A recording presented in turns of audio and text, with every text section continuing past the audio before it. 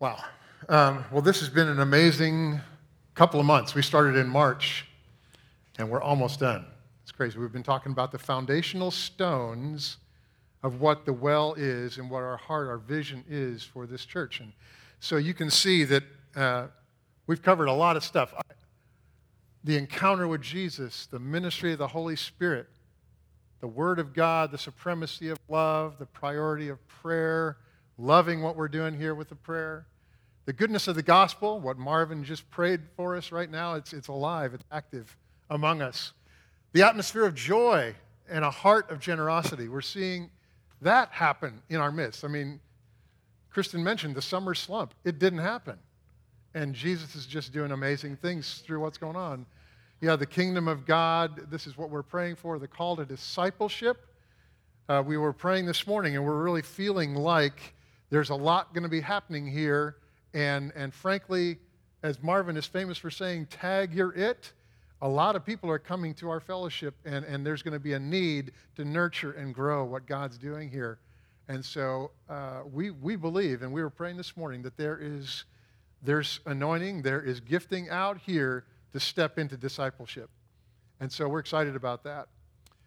Activated team ministry, we're talking about that, how we want to be a team playing group here. Again, it's an all play. It's not people who are up front doing everything. It's team, it's active. Oops, wrong way. Family culture, we love that. The family room, this is what we're in right now. The authentic supernatural ministry, we want to see miracles. We believe that seeing miracles happen, it should be normative. It's not a freak of nature. It's the way the kingdom's supposed to operate. A lifestyle of freedom. Absolutely. There is freedom in how we worship. There's freedom in how we love each other. And there's just, it's a joy. There's a joy in being free in the kingdom. The key of his presence. We invite his presence every week. The beauty of diversity, which Marvin talked about last week. We are a multicultural body, and we want to begin to see that expand even more. And so on the heels of that, this week, we're talking about the gift of the nations, that we're a globally focused church. And you guys, I'm excited about this. This morning, it's just going to be kind of a 50,000-foot flyover of what God's heart is for the nations. And it is mind-blowing. As I've had the opportunity the past 3 weeks to just meditate on this and grow in this, I want us to begin to explore what this verse is all about. This is in Psalm 2. Peter let us know in Acts 4 that Psalm 2 was actually a move of the Holy Spirit on David, who wrote this psalm. And this is speaking about Jesus. Jesus is saying here, only ask, and I will give you the nations as your inheritance, the whole earth as your possession. That's Jesus talking right there. And he's saying, this is what my Father said to me. And he is asking for the nations. And so let's begin to unpack this, you guys, by beginning with a little review from Marvin. And these are just some things that I kind of gleaned from his talk last week, but I think it sets the table for us really wonderfully here. There's an eternal reality that heaven is diverse. And we see that in Revelation, where it paints this amazing picture of what it's going to look like before the throne, you guys. It is a beautiful tapestry of all what it says here, every nation, tribe, people, and language. It's going to be diverse up there, and it's going to be awesome. And again, I love this. He said, do you want harmony or do you want uniformity?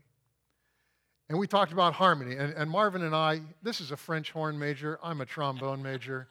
We are highly qualified to be doing what the heck we're doing this morning. So, but having played in an orchestra, having played in a band, having sung in a group, there's harmony. I mean, it's beautiful to sing in unison, but there's something about harmony that just really elevates things. And as we all play our role in the body of Christ, it creates something that's amazing.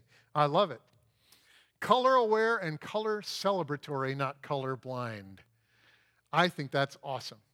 That we don't view one another as just kind of vanilla and we're all the same. We're not just this monogamous, color thing, but we are a varied tapestry. And again, that's just the multicolored tunic of Joseph. I thought that was a cool picture too. And then finally, this one stuck out to me. Heaven and the universe are so colorful that creation itself reflects the vast diversity, depth, and infinite nature of who God is. Isn't that true? I mean, you look around at the complexity of what we see in our world around us and just the beauty of his creation, the spectacular things that we see, and it's just a glimpse of who he is. And so that only makes sense that he would manifest it in who we are too, in all the different colors and beauty of who we are. So I thought that was a beautiful setup for where we're going to go today. I want to talk about 4 things with you guys concerning the nations. One is the promise to the nations. This is an amazing study in the Scripture as we study the promise of what God said to the nations, and we're going to begin to unpack a little of that. I want to talk about the genealogy of the nations. We have a genealogy that's fascinating, and we need to find out what that is. I also want to talk about the passion for the nations. This is our dad's heart, and we're going to see just how passionate he is. And then I want to talk about the mission that he has given to us. So these are the things we're going to begin to explore in the limited time that I have. So here's the promise. Starts off right out of the gate in the book of Genesis with Abraham, right? And you guys know this. This is where Abraham has a time, an encounter with the Lord, and God says, I'm going to make you into a great nation. I'm going to bless you. I will make your name great. You will be a blessing. I will bless those who bless you. I will curse those who curse you. And here it is. And all the peoples on earth will be blessed through you. So this is the Father's heart right out of the gate that he says, I have intentions for the nations. I'm going to bless them. So he continues this momentum throughout the book of Genesis where he builds on it generationally. So he reinforces it with Abraham again. This is the famous scene where, remember, he promised Abraham a son, and he waits 25 years to deliver it. And when he finally does, he says, oh, by the way, I want you to take your son up to the top of the mountain and sacrifice him. Abraham doesn't question. He just goes up the mountain and he passes the test. And God says, in your seed, all the nations of the earth shall be blessed because you obeyed my voice. His faithfulness was the foundation for what God wanted to do in the nations. And so he reiterated the promise. And then it went down to the next generation with Isaac. Isaac had an encounter with God one day where the Lord spoke the same blessing. He said, in your seed, all the nations of the earth will be blessed. So Isaac takes that baton and runs with it. And guess what? He passes it to his son, Jacob. Jacob has a dream encounter. We actually talked about that this morning in prayer too. We had this picture of the well being this stairway, and this is the vision that Jacob had in this particular moment where he saw this stairway going up and down into heaven. And in that moment, God reiterated the promise to him. In you, in your seed, all the families of the earth will be blessed. It's like, tag, you're it, okay? Same deal. I'm passing this on to you. Well, Jacob takes the mantle. He runs with it. He has 12 kids. And it's at the point of blessing, Joseph, who was his kind of distant son who he thought he had lost, and then God brought it back, had 2 sons in Egypt, Ephraim and Manasseh. And he pronounced this over them. He said, may God bless these boys. May they be called by my name and the names of my fathers, Abraham and Isaac, and may they increase greatly on the earth. So he's saying, okay, the blessing I've received generationally, I'm passing on to these guys. And so the blessing was going to continue on through Ephraim, through the line of Ephraim and Manasseh. So it's pretty amazing. Now, what's interesting is it continues throughout Scripture. And guys, literally, we could take a whole summer worth of series just on this promise alone and trace it through the Bible. I'm going to give you a fast pass here. Solomon, at the point of dedicating the temple, says this. This is part of his prayer. He said, so that all the peoples of the earth may know your name and fear you, as do your own people Israel. The temple was going to be kind of this place where the nations were going to come and experience God, and they were going to be like encounter the living God in a way that was powerful, that was going to mark their lives. And Solomon understood this in the lineage that he was part of, saying, here's the blessing, and this is how it's going to manifest. You get into the next realm here. Okay. The psalmist, stop it. Quiet. Down, boy. Settle down. The psalmist, and again, this is replete throughout the Psalms. This is just one example where David, in fact, Psalm 67 is all about the nations. says, so that your ways may be known on the earth, your salvation among the nations. God wants it to be known. He wants this promise to be lived out and fulfilled. So that's the prophets pick up the baton. Oh my gosh, this is another example. Isaiah, this is a prophecy about Jesus. It says, I will also make you a light for the Gentiles, that my salvation may reach to the ends of the earth. The prophets totally got this, man. It was all over the place. Jeremiah, Isaiah, Daniel, Zechariah, Zephaniah. We see it over and over and over again where these guys pick up on this theme of the promise and they say, yes, it is for all the world, for all the nations. It goes into Jesus. This is the encounter with the woman at the well, right? This is what our church is built on. He encounters this woman at the well, the Samaritan woman, and he basically says, you Samaritans don't understand what's going on here. But what's going to happen is that salvation is going to come through the Jews. Through this nation, God is going to establish the promise. And so she kind of picked up on that. She went back, became the first evangelist, right? And she went back to her city. Is this the Messiah?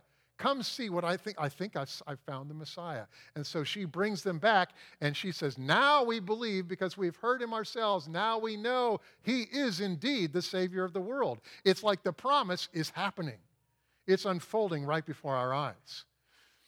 It continues on where we see the fulfillment of this promise. Once Jesus has died and risen and gone to be with the Lord, we see Paul saying, yes, he redeemed us in order that the blessing given to Abraham might come to the Gentiles, right? Through Christ Jesus, so that by faith we could receive the promise of the Spirit.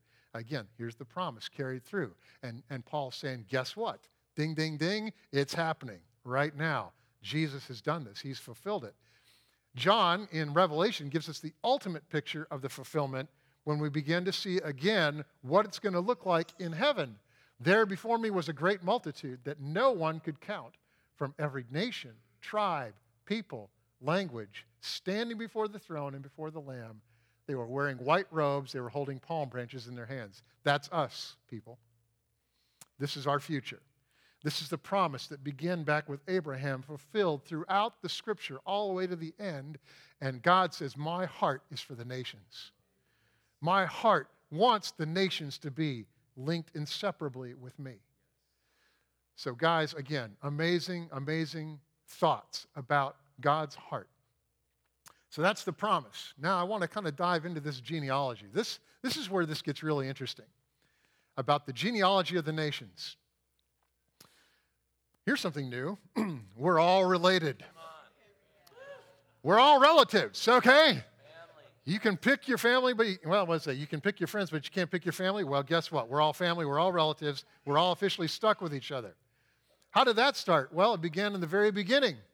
Adam and Eve, God blessed them and said, hey, guys, be fruitful and multiply. Fill the earth. So that was the first parent's assignment, is to fill the earth. So we're all descendants of Adam, right?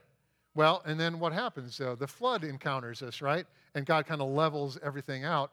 And so he starts it again and says, oh, these are the clans that descended from Noah's sons, arranged by nation, according to their lines of descent. All the nations of the earth descended from these clans after the flood. So we have three really great-great-great-great-great-great-grandparents, okay, that we all came from. All the nations of the earth came from these three dudes. Ham, Shem, Japheth. And so it's an amazing thing. And this is where the evolutionists really freak out. This doesn't fit in at all with what they're doing. And this is where I want to just say, guys, this is not some fairy tale. This is not the flannel graph ark, where we put the animals on and it's like we get this mentality. This is just some made-up story. Isn't that cool how we explain it? No, this is the authoritative Word of God saying this is what happened. This is your lineage. This is true. This is the Scripture that has stood the test of time. It has stood the test of persecution. It has stood the test of criticism over the years. This book was written over a 1,500-year span of time, 40 different authors, 3 different continents. All sorts of things happened that allowed this book, this record, this unique book to withstand the test of time and bring this truth to us that, you know what? We have a lineage. we have a heritage, and we are all inseparably linked to each other. I think this is interesting. The Bible only mentions families, tribes, peoples, languages, and nations, and not races. I think we need to explore this just a little bit in terms of understanding our genealogy here, okay? There's something we need to understand about race versus ethnicity. Here's the first thing we need to understand. Humans created the concept of race, okay? It's a human construct, not a godly one. In many cases, it carries this hierarchical connotation. In other words, the superior race, the lesser race. And again, we've lived this in some of our lifetimes when we saw what happened in Germany, where they elevated and said, no, we're the superior race. They're going to wipe out the Jews, right? They wanted to be a pure, that was Hitler's dream. And again, this is a concept that is not biblical. And this is where it gets really cool. At Augsburg University in Minneapolis, okay, recently, scientific researchers mapped the human genome, announced they had put together a draft of the entire sequence of the human genome and had unanimously declared there is only one race, the human race. Let's hear it for medical science, okay? Awesome. They figured it out. We all came from one place, and it kind of messes again with the evolutionary thought. And it's good. It needs to be messed with. Because, see, we got to ground ourselves on truth here. What does God say is true? All right? Another professor from McMaster University in Ontario, Canada, said ethnicity is a much better way to view this. It is a broad concept that encompasses both genetics and culture. We all come from one genetic seed. And over the years, God has spread us out. We've developed ethnicities. We've developed cultures. And we are all a hybrid of a lot of these things. But that doesn't mean we are different races that are separated from each other or that are superior to one another. No way. Not true at all. And so I love that science, I love that academia is waking up to this fact and saying, you know what, we've got a common genealogy. Here's what happens in the New Testament as the New Testament takes a picture of what this genealogy looks like.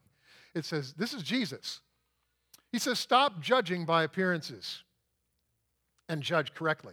Now, he was dealing with the Pharisees who were very legalistic, and this was a context where, he was healing on the Sabbath. How dare him do that, right?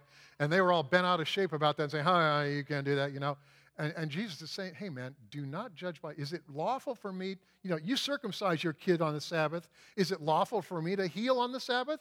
And they're kind of like nailed by that. And he's saying, you're judging by this legal perspective. And again, we can judge one another by what we see in each other. And his half-brother, James, runs with that baton. Apparently, he stuck around his brother enough to figure this one out, right? But James basically said, you tend to do the same thing in your church. You judge each other with evil motives.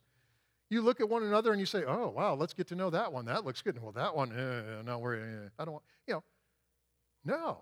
That is not what we want to create. That's not family, right? That's not what we want to do here. So Jesus is warning us.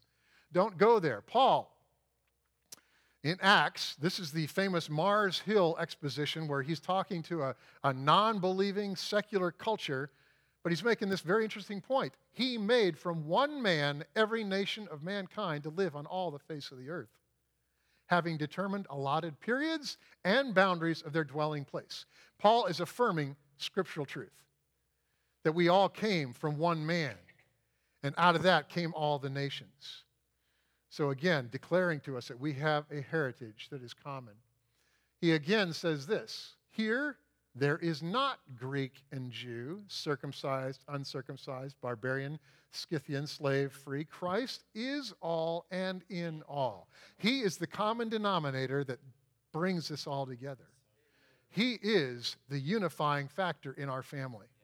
And yeah, we may look different, we may think different, but Paul says, all these little delineations that we create, the barbarian, the Scythian, we come up with all these little categories that we put each other in. He says, nope.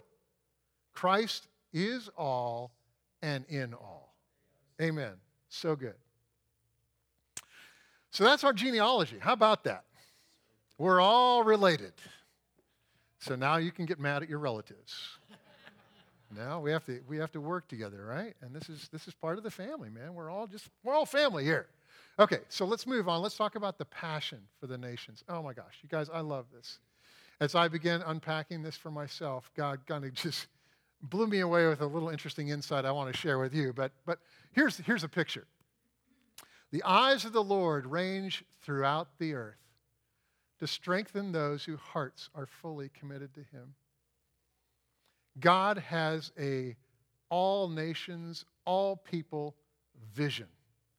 And he's just looking around because his heart is so drawn to us. He wants us to know him. And he's saying, where are the ones who are fully committed to me? Those are the ones I want to just pour my heart out to.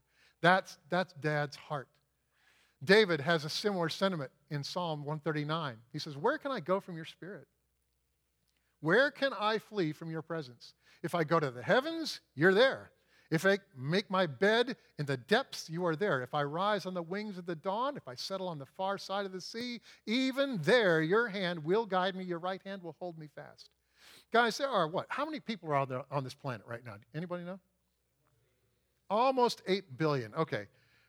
A lot. Okay. And I'm sitting here looking at this thinking, how in the world does God look at us individually?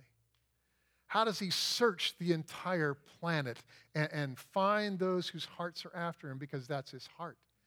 He has a heart for the nations, and he wants to draw them to himself. You guys, I was thinking about this. I don't know. This is my little rabbit trail this morning, but I thought it was a profound insight. Today, our planet is not really a mystery to us in the sense of we've got Google up in the atmosphere shooting down, and we've got Google Earth, right? We've basically mapped every square inch of this planet, and we can go on our computer, and you can click anywhere and basically see anywhere on the planet. It's kind of like a God perspective, is it not? It's like God has his own little GPS sort of thing here. And so, how many of you are dependent on GPS, by the way? How many of you become addicted? You know, I can't go anywhere now without plugging that thing in. Julie and I were driving into the city yesterday to go see her brother. We've driven this route a billion times. What do? I plug in the GPS. Well, I'm glad I did because there was all sorts of stupid construction going on, right? My normally half-hour trip took me an hour, and thanks to my GPS, I was able to navigate a way that I'd never gone before in my entire life. But it was good. And, you know, it's an interesting technology if you think about it. How does GPS work? Well, this thing called triangulation. Now, this is so high-tech. This is so awesome, right? Basically, we got a billion satellites floating around out in the atmosphere, right? And so you turn on your old cell phone, and it basically has to make a connection with at least 3 satellites to determine a location, right? It's amazing mathematical magic that happens with your little phone and your little GPS. And so it triangulates off of 3 satellites, and it can determine your location. I found out in studying this that actually 4 are, if you want super accurate, you need 4 satellites. So I thought, well, that's interesting. I looked at that and I thought, Father, Son, and Holy Spirit. And I thought, the Trinity triangulates us. And he registers our heart. And his eyes look to and fro across the earth. And his GPS is looking for us. And so I love this, man. This is so cool. I want to get a Trinity eye view of the world. Because it occurred to me, I wonder if if the persons of the Trinity have a different perspective of the world. That they pull together and they see the complete picture. Here's the Father's view. For God so loved the world that he gave his one and only Son, that whoever believes in him should not perish, but have eternal life. See, this is the Father's perspective of the nations. This is the love of Dad saying, I so loved you, man. I'm going to pay the ultimate price for you. So that's one part of the Trinity. The Son, this is going back to Psalm 2:8. where Jesus took this thing and he said, this is the Father talking to the Son. He says, you are my Son. Today I become your Father. Only ask, and I will give you the nations as your inheritance, the whole earth as your possession. Wow. And see what this is. The Father has the love. The Son has the authority. He's the one who's got everything handed to him. And Jesus did ask the Father for this. And he said, I will go down. I will pay that price that I can receive this inheritance. How about the Spirit? You'll receive power when the Holy Spirit comes on you, and you'll be my witnesses in all Jerusalem, all Judea, Samaria, to the ends of the earth. You know what I saw this? I saw this as the boots on the ground. The Holy Spirit is the boots on the ground in terms of carrying out the mission. And so you combine those three things together, and you begin to see the picture, do you not? Of how God views us, how he views the nations through a very complete picture. And then I started thinking about this. Now, this is where it really kind of got kind of weird, but kind of fun. This verse, you guys know this one, right? This is talking about heaven. Surrounding the throne were 24 other thrones, and seated on them were 24 elders, right? So here's the picture. Here's the throne in heaven, and all around it are these 24 elders, right?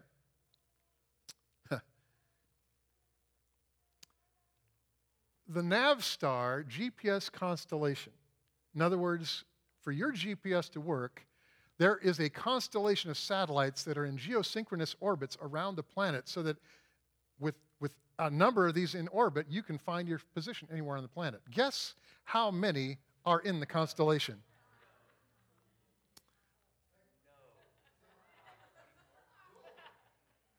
They have to have 24 low Earth orbit satellites circling the planet in order to accurately determine the location of anywhere on this planet.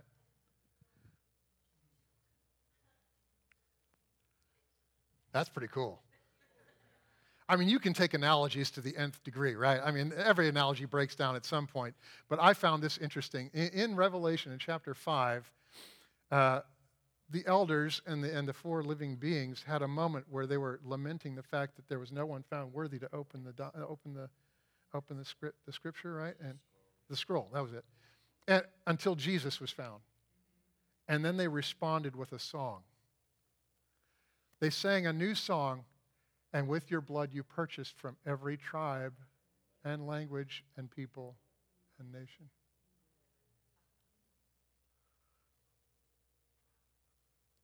I think that's cool. I think that's cool.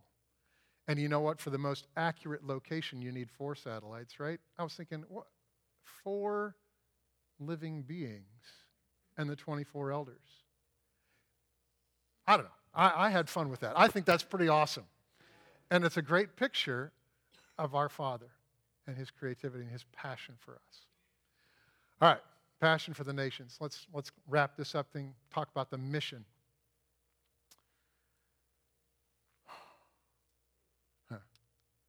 The great commission. All authority in heaven and earth has been given to me. Therefore, go, make disciples of all nations, baptizing in the name of the triangulated Father and Son and Holy Spirit, right? Teaching them to obey everything I've commanded you, and surely I'm with you always to the very end of the age.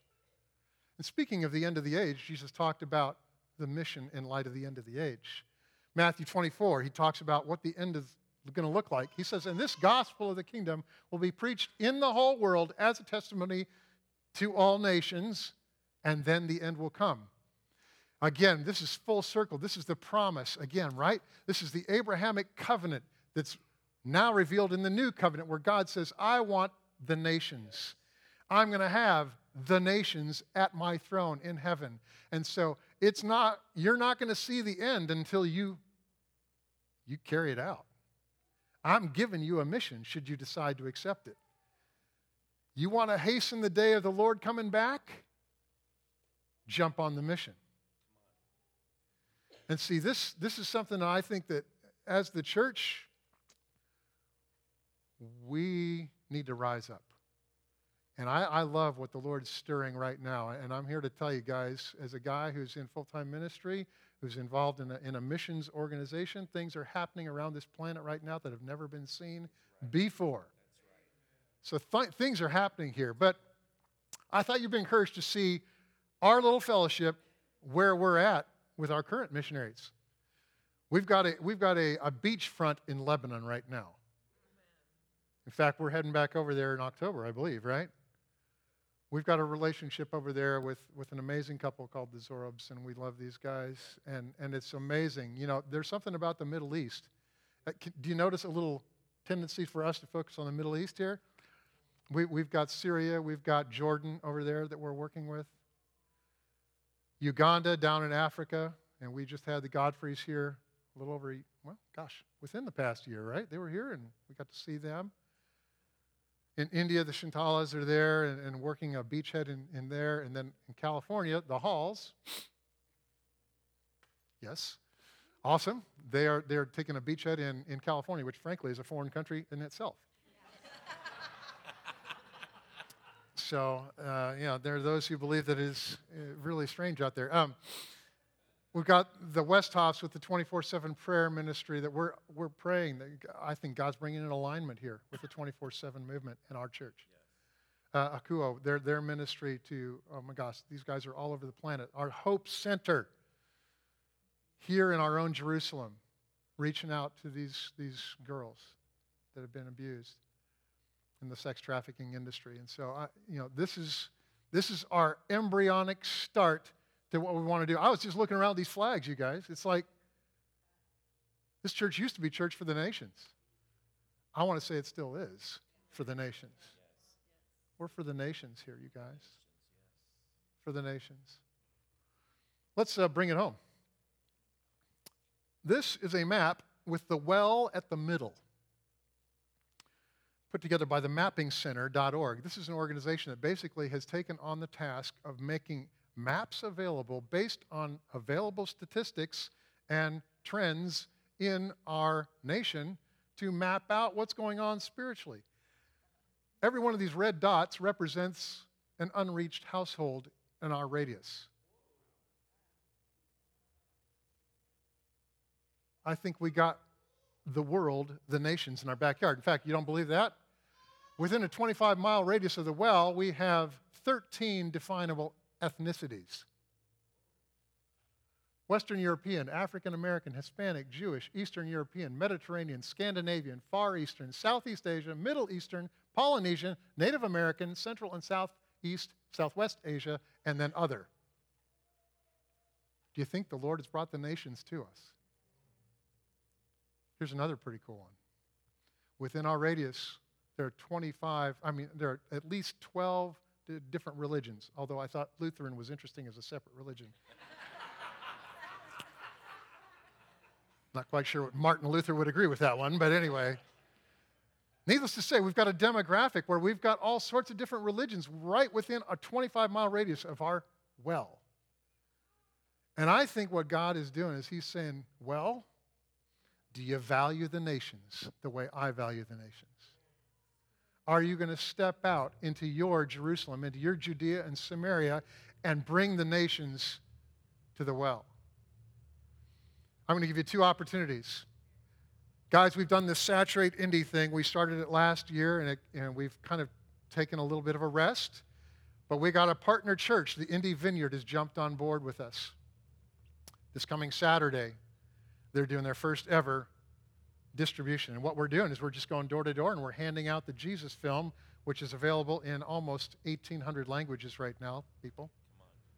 So it's totally available. We're handing out a gospel tract. We're handing out an invitation to become part of either the well or the Indy Vineyard. So that's August 17th, starts at 9:15. I'd encourage you guys, hey, investigate your nations that are around you.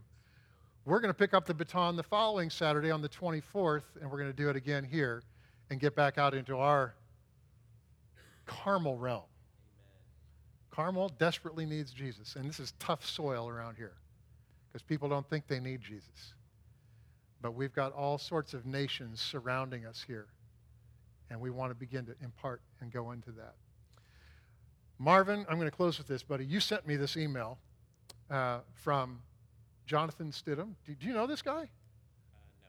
You don't? Okay. It's pretty cool. He's from the Ignite Church. He's obviously a seer, but in July, that's this month, had this vision. He said, I looked and began to see the overturning of 31 national governments, from corrupt liberal officials to ones God had deemed righteous and conservative. Stirring, okay? And then this, a Joshua anointing has been released in the earth. You'll see an outbreak of the gospel of the kingdom going forth, resulting in a movement of freedom as the Spirit of God touches the nations.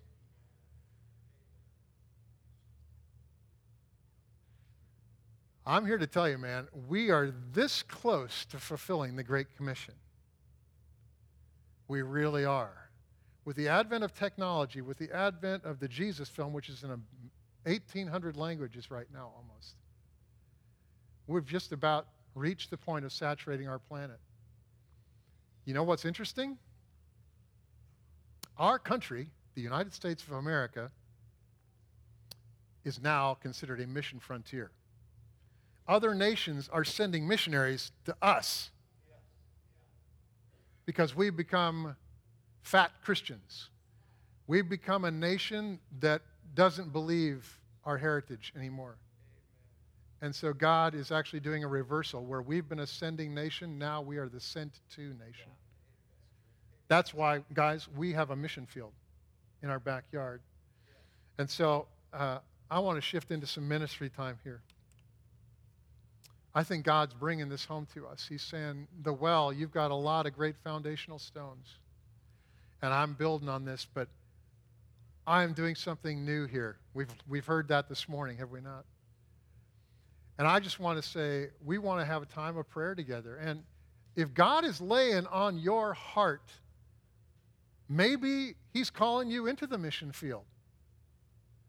Maybe He's calling you to step out in your neighborhood and become light and salt in your neighborhood, because you saw all the unreached people groups, all the unreached homes within our radius. Maybe He's calling you to just a deeper willingness to be salt and light wherever you go. You know, we're called to be evangelists. We're called to take the good news out. And what Marvin did this morning, we're called to do these things. So I'm just asking this, is God's Spirit touching your heart? Saying, I want you to step up. I want you to understand my heart, my compassion for the nations. I want you to be my emissary. I want you to be my ambassador to go out. So if God's laying that on your heart, I'm just going to invite you to say yes. To say, you know, Lord, I've been kind of sitting back. And your heart, I want to be my heart. I want the mind of Christ, that I would see the world the way that you do. So if we have prayer team folks, I'd love to have you guys come up and just be available up front to pray with those of us who feel that inclination, who feel that pull. I'm also going to ask the Adams to come up here. We want to pray them specifically. We've been praying for you guys and fasting for you. We felt like this is a time that you guys really need to be held up and encouraged. But you're going on vacation. And we want to pray for your vacation. So we're going to send you out in love. So if you feel like you'd like to bless the Adams, that'd be great. And then, I don't know, is Isabella here? Oh, and Spence is here too? It's just Isabella. Okay, Isabella, come on up here too. We're about to lose Isabella to the great collegiate frontier. So come up here, girl. And Adams, if you could come up here too. And I would just ask you, Isabella, we love you, girl, and you're sent out. You are a sent out one. And where are you going? Cedarville. Okay. Awesome. You're our emissary, our ambassador to Cedarville. And while you guys are on vacation, man, you're still on task, man. You're still salt and light. So we want to bless you. But thank you, prayer team members, for being up here. But if you'd like to pray for Isabella or the Adams specifically, that would be awesome. Love to have some people come pray for them.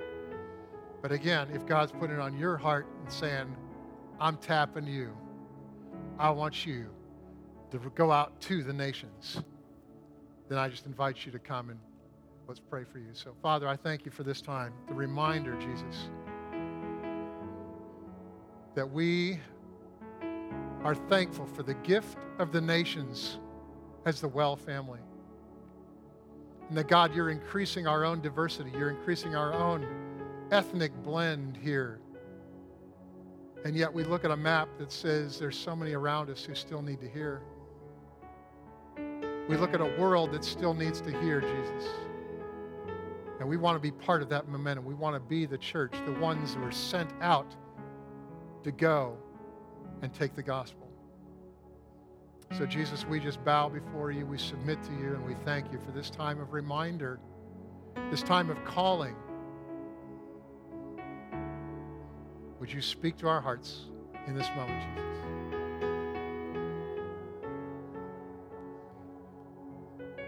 I'm just going to say, you're welcome to stick around, fellowship with one another. Be blessed, you guys. I love y'all.